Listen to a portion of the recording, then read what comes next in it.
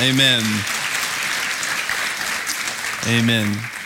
Today, we're going to be continuing in our series in Ephesians. You need your scripture journal, and so if you don't have that, please raise your hand and we will give one to you. So raise your hand if you don't have a scripture journal right here. It's our gift to you. We want to give you one. You need it so that you can write things down, so that you can engage with the scriptures. I cannot say this enough, right? Man shall not live by sermons alone, but every word that comes from the mouth of God. The Lord wants to teach you through the word. He wants to teach you by yourself. He wants to teach you when you're with friends or family. Please do not live off sermons. As much as I love this and I think it's very important, remember, I always tell you that sermons are the cherry on top, and the Lord gives you the ice cream himself, through your time with him in the word, all right? So I want you to be growing every day of the week, not just on Sunday, and so you need to be in the word of God. You say, I don't know how to do that. Okay, great. We want to help you. Take this and just start writing things down, okay? Ask a friend, ask a pastor. We'd be glad to help you learn more about what that looks like to study God's word. But this is our resource to you, to take notes, to look at it during the week, to write in it, to mark it up, to ask questions, all those wonderful things, all right? So we're going to be looking at Ephesians chapter 1. So go ahead and open your Bible. All right. Remember, Paul is helping the church at Ephesus mature in their understanding of who God is, what God does, and who they are and what they are supposed to do. These are the essential things that's happening. Who's God? What does God do? Okay. Who are you? What are you supposed to do? These are the most important questions a human being could ever ask. Now, I want to ask you real quick, has anyone ever told you about something that you're dreaming about? They say, hey, that's just wishful thinking. That's just wishful thinking. You say, man, I would love, one day I'm going to be this rich. You say, that's just wishful thinking, or a little kid, one day I'm going to play in the NBA. And you're like, yeah, baby, you can be all you can want to be. But in their heart, you're thinking, I ain't no chance that's happening. That's just wishful thinking. How many of you daydream throughout the day about things you would hope your life would turn out or into, but it's really a daydream, and in your heart of hearts, man, that'll never happen. So I sit here and I think about it, I dream about it, but it's really just wishful thinking. How many of you in the room would like more money? Okay, bunch of liars, raise your hand. Christians don't care about money. Of course you do, raise your hand. Ridiculous, come on. How many of you would like more power or control over your life? Yeah, everybody. Okay. This is what I want to help you understand this morning, all right? Instead of putting your whole life and your hopes in life, and even on things like riches and power, on wishful thinking, God wants to give you a sure thing. Most of us live our lives daydreaming about wishful thinking, but God wants to give you a sure thing. God wants to fill your heart with real hope this morning. And here's something, I'm going to explain it more thoroughly later. But I hope that you leave today more hopeful, more wealthy, and more powerful than you could ever imagine. And I want you to see this from God's eyes, from the lens of God's eyes. What does this mean for you to leave the teaching of the Word of God more hopeful, more wealthy, and more powerful than you could ever imagine? What if all the things that are wishful thinking to you could actually be realized in a more sure thing in Jesus? What if all the things you would hope to accomplish in your life, to have enough money, success, and power, are actually small things compared to the sure thing you could have in Jesus? What if all the things that you are wishfully thinking about, what if they were all to come true, but they wouldn't come close to the sure thing you could have in Jesus? What if you're wasting much of your life in wishful thinking about things that would never provide for you what the sure thing gives you in Jesus? This is what I want to help you understand this morning, and to move your life from wishful thinking to the sure thing, because the sure thing is even better than anything you could wishfully think about.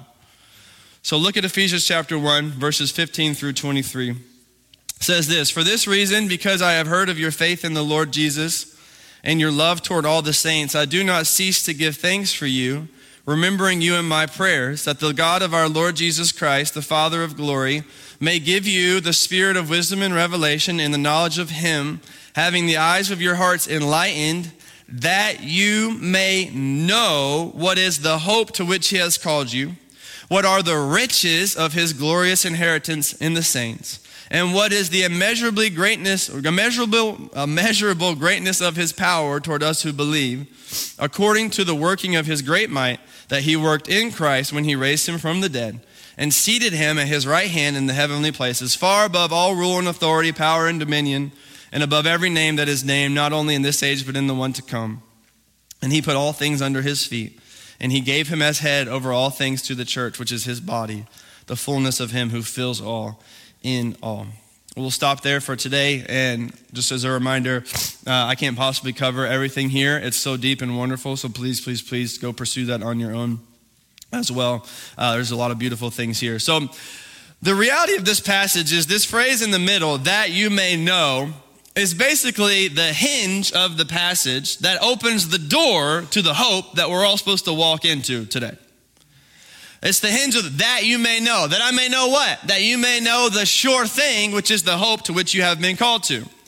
Now, this is my hope this morning is we use that as the hinge of the door so that you can walk through the door that's been opened to the hope on the other side to which God has called you, that you actually enter into the room, that you live in the hope that God has called you to, that you experience the reality of what it is, not just intellectually, but in everything in your body and everything in your heart, with everything in your experience in life. My goal for every single one of us is to basically use the hinge of this scripture to open the door to walk into the room of hope this morning, that we would actually experience the hope and the sure thing God wants to have for us. This is how this passage works. It sets it up, and then the hinge, that you may know, swings the door wide open, and then you walk into the things you ought to know. And so really there are two realities we need to work with, therefore, that the passage kind of helps us understand. Is the first, well, how do we know? How do we know? What's the way by which I learn about these things? And then what do I need to know? And these are the two things in your whole life, really. How do I know what I'm supposed to know, and what do I need to know? And here's something for you to understand. It's like Inception, all right? But just follow this for a second. You can't know what to know until you know how to know. You're like, what? Okay, yeah. I'm saying it. You can't know what to know until you know how to know. And you spend so much of your life focused on what to know that you never considered how you're learning it or where you're supposed to go so that you can actually know what you're supposed to know. You should already be thinking in your mind, how do I actually gain knowledge? Well, I listen to podcasts and YouTube influencers, okay? Well, I'm not sure how great you should feel about your life then at that point. That's your source? How do you gain knowledge? This is what I want to help you understand this morning first is how do we know? So this is the passage, the first half of the passage. How do you know? How do you know what you need to know? That's the first half. Second half of the passage, well, what do you need to know?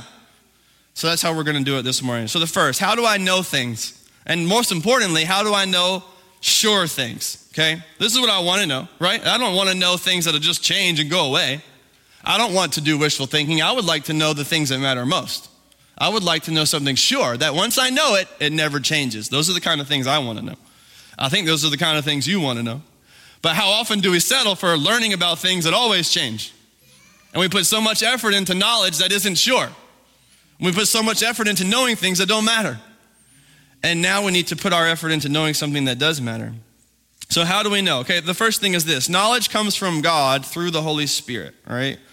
How do I know? What does the Bible teach me about how to know things? And how do I know the things I ought to know? Well, first, knowledge comes from God through the Holy Spirit. So look at this, that the God, verse 17, of our Lord Jesus Christ, the Father of glory, and then he says, may give you a spirit of wisdom. So this is the source. Knowledge comes from God through the Holy Spirit. So God has to give it. This is the first premise of knowledge. Knowledge has to come from God for it to be a sure thing. It has to come from God, and God teaches us through the Holy Spirit, which I'll touch base on in a second. But first, I want you to consider what your source of knowledge is. Where do you get most of your learning from? Who do you consult for the things you ought to know?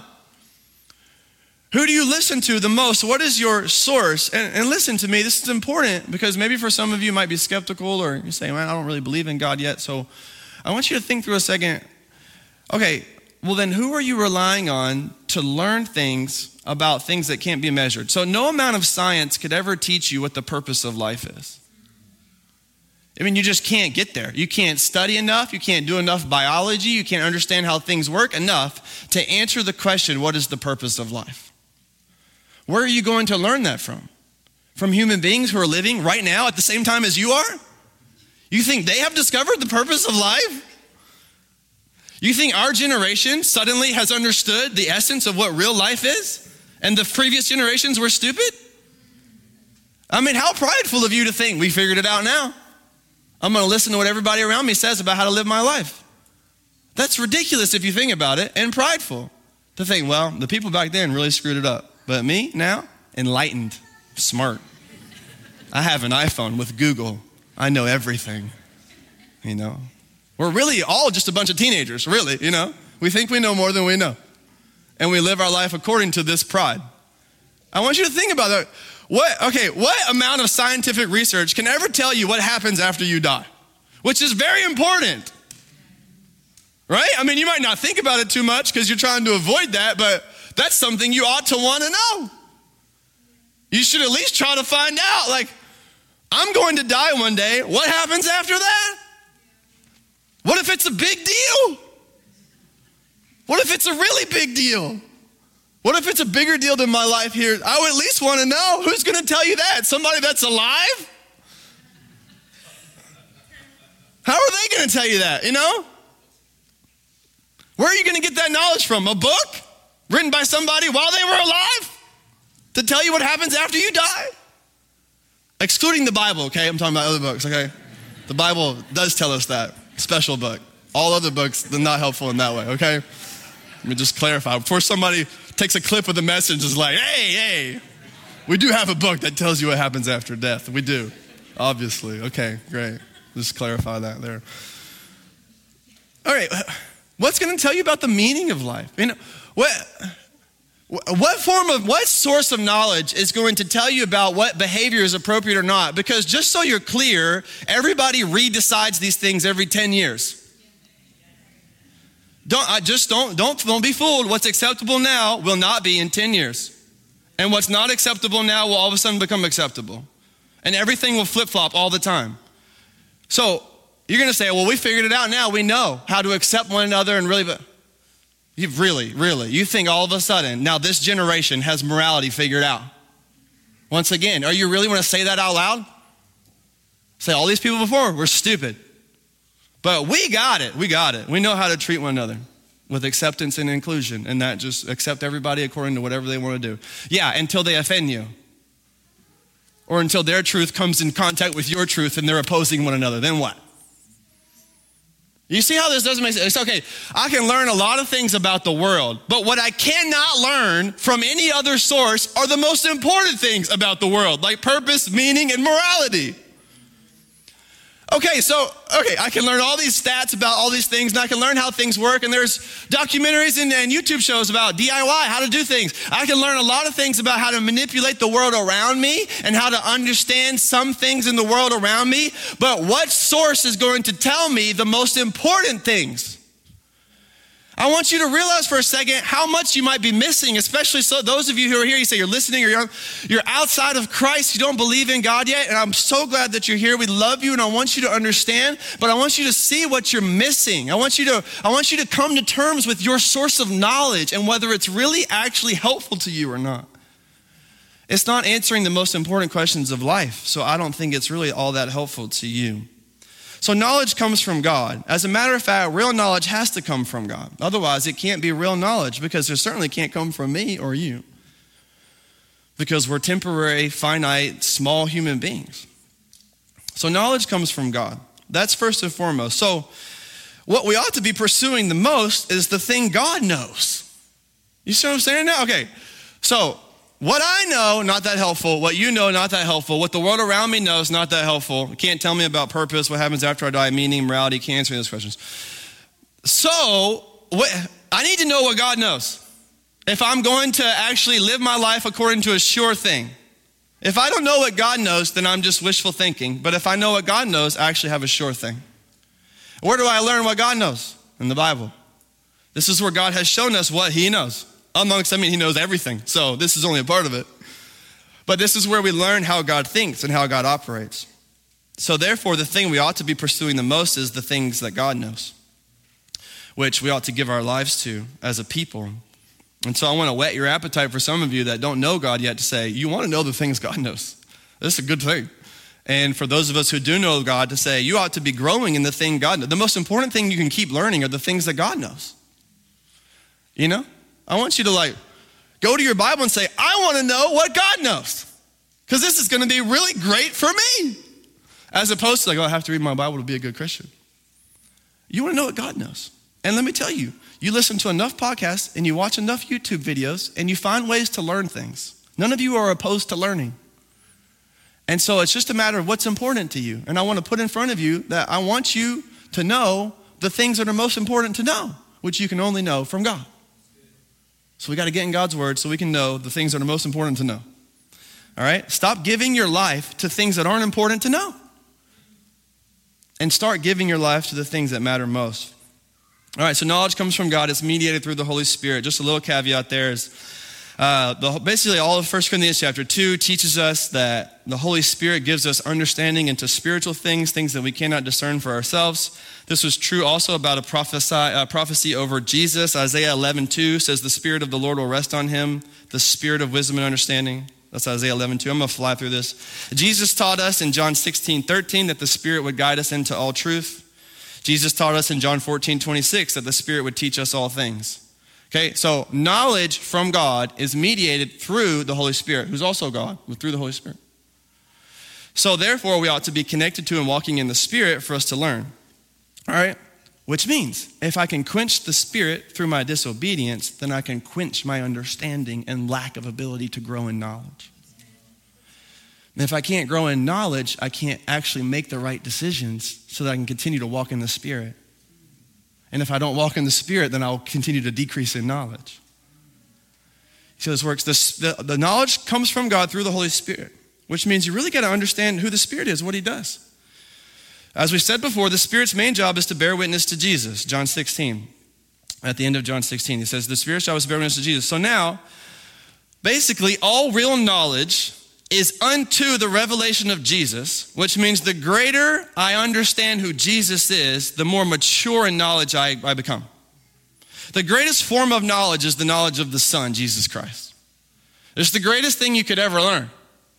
And the Spirit's job is to help take you deeper into the things of Jesus Christ.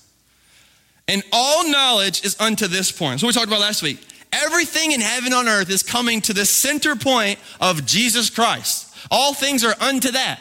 So is knowledge. And so the greater forms of knowledge are the ones that teach me more about who Christ is and what his purpose is for life. Check James chapter 3, verse 17 about wisdom. How wisdom comes from above. It's pure, it's good, but wisdom that comes from below is defiled and troubled. And the question that you just have to ask now is my source of knowledge from below? Is it earthly? Or is my source of knowledge from above? Is it heavenly? And my source of knowledge determines my life. If I live according to heavenly knowledge, I live heavenly things. If I live according to earthly knowledge, I live earthly things. All right, so knowledge comes from God through the Holy Spirit. The second thing, therefore, is prayer and thanksgiving lead to greater understanding. So if knowledge comes from God through the Holy Spirit, then prayer and thanksgiving lead to greater understanding. Because if knowledge comes from God, then talking to God seems like the best place to learn. And the best place to help others learn. So this is, look at chapter 1, verse 16. I do not cease to give thanks for you, remembering you in my prayers. Why? Why is he praying? Well, because only God can give knowledge. Where does knowledge come from? It comes from God. How do I connect with God? I connect with God through prayer. And so prayer becomes not only a time for me to ask God for things I might need in life, basic things, but to also grow in my understanding of who God is. I also want to point out here how prayer in the Bible is consistently connected to thanksgiving. So thanksgiving and prayer always work together. And here's how I want you to think about it. Prayers are opportunities for future thanksgivings.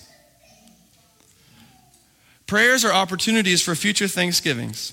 Think about it this way as well. Thanksgiving looks back in praise, but Thanksgiving looks back in praise, and Thanksgiving looks ahead in prayer. So how do I foster a spirit of thanksgiving? I praise God for what he's done before, and I pray for what he will do ahead in a spirit of thanksgiving. So prayer and thanksgiving lead to greater understanding. If I'm going to grow in the things I will need to know most, then my access point to that is prayer, and the main form of prayer ought to be thanksgiving. When I act and do these things in my daily life, I will grow in knowledge of the real things, the most important things, And the more I understand the real things in life, the more I'll actually place my life on them. You see, I want you to see how this practically begins. We're going to begin to shift in a minute from like what's up here to what's your life. Because you put your life on things you trust, and you trust things that you know. Right? Your whole life is decided on these things. I live according to the things I understand. And so there are certain people I trust, and there are certain realities of the world I trust. I don't jump off this thing because gravity, I understand how gravity works. So I make a decision about where to step based off my knowledge of gravity. I make a decision about who to trust based off my knowledge and experience with them. And so this is with God. And some of us aren't living in trust with God because we're not growing in knowledge of God. So you can't step into that place because you don't know. You don't know actually how God's going to work. You haven't grown in knowledge of God. And so this is going to be important for us.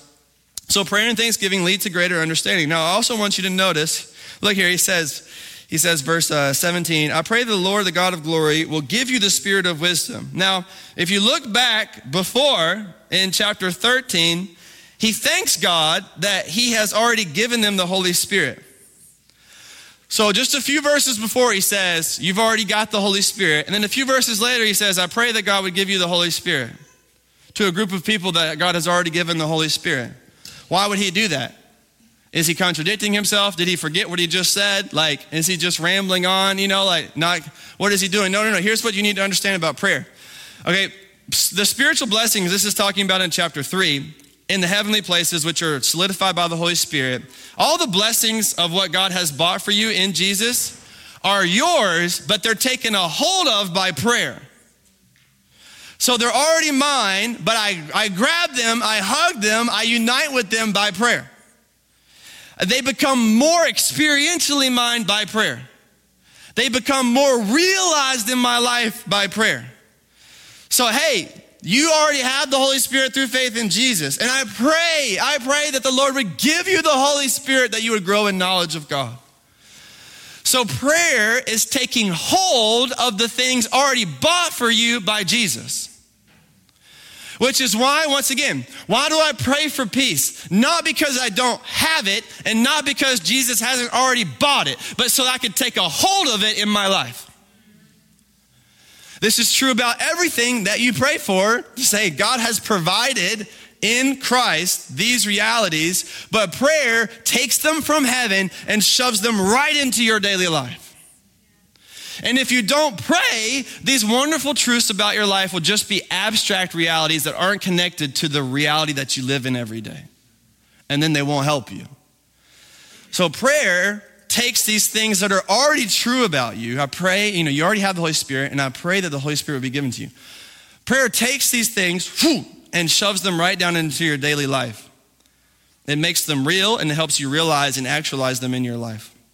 So another form of growing in knowledge is prayer that prioritizes thanksgiving. Okay, the last thing about knowledge and how to know is this. Real knowledge is about transformation, not information. Okay? Real knowledge transforms. It doesn't just inform. And think about this one too. If your source of knowledge primarily gives you information, then it's not real knowledge, because real knowledge leads to transformation. Okay? There's a ton of knowledge you can grow in that informs, but there's only a special kind of knowledge that transforms. And now do the math in your life. How much effort do you give to the knowledge that informs, but how little effort do you give to the knowledge that transforms? Real knowledge transforms. It's about transformation, not information. So here in verse 18, this word, it says verse 17, revelation, give you spirit of wisdom and revelation in the knowledge of him. All right, this word right here in the Greek is epigenose, okay? Once again, we're doing this, all right? Just so you can remember it because it sounds funny to you. Epigenose, okay? Turn to your neighbor and say epigenose, okay? Epigenose, okay? Once again, to all my Greek scholars, if I said that wrong, my bad. Okay, so epigenose. All right, this word for knowledge is a wonderful word for knowledge that has a really full meaning to it. It basically means like a mature, a full, and expanded knowledge. So what he's praying for is that they would grow and they would have a mature knowledge, a progressively expanding knowledge, a growing up knowledge of who God is, and that this mature knowledge would lead towards mature decision making. Because I am growing in this. So this is the same word, just write these texts down. Colossians 1:9 and Philippians 1:9, Paul uses the same word, and they're both in the same context, and they both start the books. So in the first chapter of all three of these books, Paul uses this same word for knowledge in Colossians 1:9, that they may be filled with the knowledge of his will, all spiritual wisdom and understanding. Philippians 1:9, that their love may abound more and more with all knowledge and discernment. So real knowledge is about transformation. Real knowledge is about maturity. And here, get this, listen to me. If you're not maturing, then you're not growing in the real knowledge of God.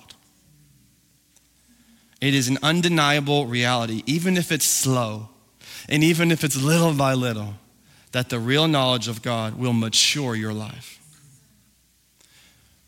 And if you're not maturing in your decision making in your life, it's because you're not maturing in the knowledge of God. So this has practical ramifications for us. Real knowledge is about transformation, not information. How much of your life do you give to being informed? How much of your life do you give to being transformed? It's all about your source. Now look, he prays for what? Wisdom and revelation. These two words, wisdom and revelation, are important. So the Father of glory may give you spirit of wisdom and revelation in the knowledge of him. Okay, write this down. Wisdom is truth applied. Revelation is truth revealed. Okay, so the Spirit reveals truth, and then the Spirit applies the truth in our lives. The prayer is that holistic transformation would take place, that you wouldn't just be informed by the revelation of the truth, but that you would be transformed by the application of the truth. That the knowledge of God wouldn't be abstract, but it would be substantive. That it would change your life. That it would create real transformation. And so as he's going to talk about these things, may the truth of your hope in Christ be revealed, but also applied. And some of you have the truth of the hope revealed, but you don't have it applied because you still spend most of your time thinking about how sad your life is. And so you're not applying it. I'm not saying it's easy, but I'm saying this is what God has asked us. This is why you got to pray the spirit of wisdom and revelation, that the Spirit would reveal the truth, my hope in Jesus, and that the Spirit would apply the truth so that I can live with hope every day. And some of us have truth revealed, but we don't have truth applied, so then we don't have life changed. You need your truth to be revealed, and you need the truth to be applied. The truth about what Christ has done for us revealed, and the truth about who Christ is for us right now applied. The truth about who I am in Christ revealed, and then the truth about who I am in Christ applied. How many of you know through Christ you are a child of God, but that does not affect your day-to-day navigation of life? That's the whole point, is that the Lord would reveal the truth and then apply it in your life. And obviously, as we talked about, God works and you work. You must join him in this. So you can't say, Holy Spirit, apply this, and then just go live however you want to live. It doesn't work like that. But if you say, Holy Spirit, please do this, and then you make your decisions to go engage with the will of God, then the Lord will do this. So wisdom is truth applied, revelation is truth revealed. How many of you are living with truth revealed but not truth applied? If you only have truth revealed, then you don't have a life changed, all right? So this is what he's asking for in their lives, all right? It's important for us to understand. Finally, I just want you to understand about this word revelation. Revelation does not mean new knowledge, because that's what I already have here. It gets dangerous when you start saying that. Revelation means knowledge illuminated or confirmed through conviction and understanding. So I came to you and I said, I have new knowledge. I have a revelation. This is like Joseph Mormon or people like that. To say, I have a revelation from God. An angel came and spoke to me or whatever. You should be super suspicious. But if I come to you and I say, I have a revelation, look at Ephesians chapter 1. Then you say, oh, okay, I'm in. All right? That's what it said. Revelation is an illumination of something God has already said. And if somebody comes to you and says, I have a word from God, and they don't open chapter verse, you ought to not listen to them. Okay? Nobody should come up to you and say, I have new knowledge. No. I have learned something. It's new to me, maybe, but it's not new. Not new. A lot of things are new to me, but I'm not the center of the universe, so it's not new knowledge. It's new to me, so revelation is about illumination. right? And you need to understand this in the world of religion, as all these different people grow in the history of different prophets coming and saying things, and whole religions being created out of one man having a revelation. Supposedly, okay, that happens because it's not according to the word of God. Therefore, you can just dismiss all of that as false. Why would you ever want to trust one man who said he saw an angel? I don't understand. I like to trust a man who died and rose again. How about that? That's where I'm going to put my trust. You can trust some crazy guy who had a vision. I'm going to trust the risen God. So stop putting your trust in all these crazy places and put your trust in the risen Jesus Christ, all right? That's how we see this, and that's what we're about to talk about. So, all right, so that's how to know, okay? You can't know what to know until you know how to know. So this is how you know, all right? And you need to test how you know and how you're learning things and what your source of knowledge is.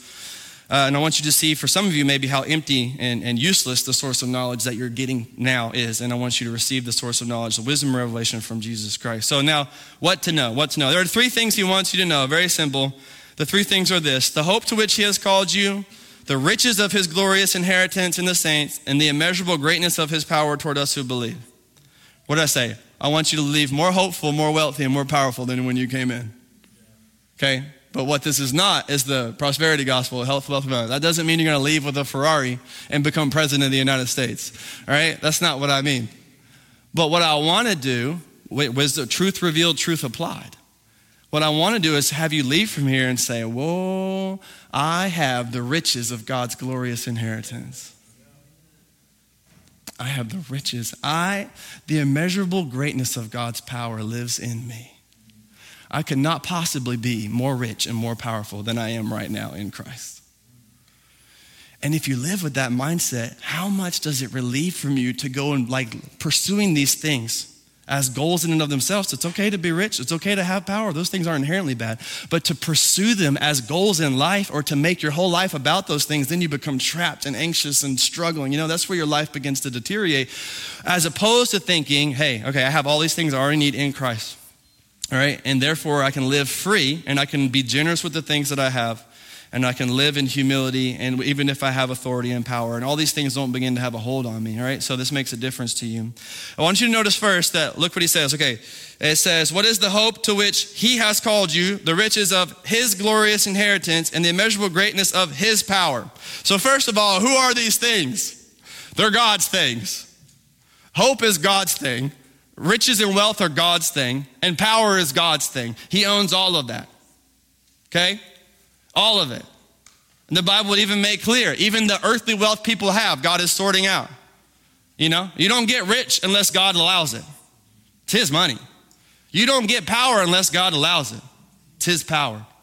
It's his authority on earth. And so all of these things belong to God. Now look, his hope to which he has called you, his glorious inheritance in the saints, in you, and his great power toward us who believe. So all things that God has, they're his, now become mine in Christ. Truth revealed and truth applied. These things are mine. And so now my eyes begin open to the reality, the real reality of the world, that all of these things are mine in Jesus Christ. What's his is mine because now he is mine. Through faith in Jesus Christ. Remember, also, this goes back to the source. Right? Is your source of life able to give you these things? For sure, as a sure thing. Is your source of life able to give you hope? Is your source of life able to give you riches forever? Is your source of life able to give you immeasurable, unstoppable power? Is your source of life able to provide these things for you? And if not, I would just present to you a different option of a real source of life that could give you everything as a sure thing instead of you living by wishful thinking. This is a real thing, more hopeful, more wealthy, more powerful than you ever had imagined in Christ and in his glorious inheritance forever. So these things are yours. Write this down. 1 Corinthians 3:21 says the same idea. All things are yours. So they're bickering and arguing and whatever. And Paul's just looking at them like, hey, everything is yours. What a wonderful way to stop being jealous. Or to stop being greedy. To say, everything's mine already. What am I greedy for? Everything is mine already. Why am I jealous of you? It's all mine. You see truth revealed and truth applied. You say, okay, in Christ I have all that I need. Blah, blah, blah, blah, blah. You don't think about it. But then you apply it to your life and say, if I have everything in Christ, why would I be jealous of what you have? If I have everything in Christ, why would I be greedy for more and more? If I have everything in Christ, why would I be discontent about what I don't have? You see, truth revealed, but truth applied. You have to live according to these things. This is what God wants for you, that through the prayer, what Paul's praying, that you would know how to know, and then that you would know what you're supposed to know, and that these things would create transformation, not just information. That you would actually use this knowledge to grow more free. That you would use this knowledge to be more happy. That you would use this knowledge to be selfless. That you would use this knowledge to live a more useful life. That you would use this knowledge to help in the time of trouble. That this knowledge is not just for your head, it's for your whole heart and it's for your whole life. So real quick, these three things, he says, hopeful, wealthy, and more powerful. I want you to understand, though, the Bible uses the word hope like a sure thing. Okay, we use the word hope like a wish. Okay, so those of you watching the Super Bowl, right? My man Steve has his jersey on. He hopes the Eagles win the game today. But he doesn't know. It's wishful thinking. It could happen, it could not. I don't think he's going to go get a tattoo yet that says Eagles Super Bowl 2023. People like that are crazy, you know? Like, why? Why would he not do that? Well, because he doesn't know. But what's the word we use? Hope. I hope my team wins the game. I hope this happens. And we think hope is wishful thinking. So then we apply that reading to the Bible and we miss the point of the word. The Bible doesn't use hope like that. The Bible doesn't talk about hope as something we wish for that we're unsure is going to happen. The Bible talks about the word hope as a guarantee. So what I hope for will come to pass. As a guarantee, without a doubt. So this is how I want you to think about the word hope. It's not wishful thinking, but it's a sure thing. So everything the Bible says we hope for in Christ is a sure thing, which is why I said, what you have as a sure thing in Christ is better than any of your wishful thinking coming true. So stop living according to wishful thinking, which even if you got, wouldn't be as good as the sure thing you could have in Jesus. This is what he wants to provide for you, okay? Now, this is something we know about expectation. I want you to live as a person with expectation. I want you to live as a person with hope. So expectation is the key to motivation. We know this. Expectation is the key to motivation. So my motivation in my daily life is often in connection to my expectation of what could be. And I work hard because I believe that the result could come. Or I live this way because I believe the end result is good. And so expectation is the key to motivation. And everybody knows this when you schedule a vacation. You know this. Because when you know you're leaving town on Friday, you can deal with that angry boss on Monday. You know? And that coworker that smacks his gum on Wednesday. And the person who always has something negative to say on Thursday. You know what? You say, you brush that off. You say, boy, I don't even care. I'm out of here tomorrow, you know? Especially those of you who put your 2 weeks in. You're like, I hate this job, but I'm gone in 2 weeks. This is my favorite job ever. Like, you're like, I love you, my boss. I love this coworker. I love all these people. I love this place. You know, what? What has changed? Nothing has changed about your current circumstances, but everything has changed about your future. And this is what God says hope is. Hope is believing that that vacation is Friday. You know, like, I believe I will be on the beach by Friday. Therefore, I can live with this trouble on Monday. And this is exactly what the Bible has presented to you to say, I believe that I will be with Christ soon, one day, so I can deal with this trouble today. That's what real hope is. It's a sure thing. It's a guarantee. And it's not just for your mind. It's for your whole body and your whole life. It helps you live with expectation. God wants you to live with expectation, even and most applicable in the worst situations. Expectation is the key to motivation. So what is our hope? Real quick, as we close this out, what is our hope? Well, our hope is these two things, the riches of his glorious inheritance and his immeasurably great power towards us who believe. So our hope in wealth, more hopeful, more wealthy, more powerful than you ever could have imagined. I love how it says his glorious inheritance, which is in the saints. So this is fun, if you read it right. So God's inheritance, and you can see this throughout the Old Testament as well, is described as God's people. So actually, his glorious inheritance is you.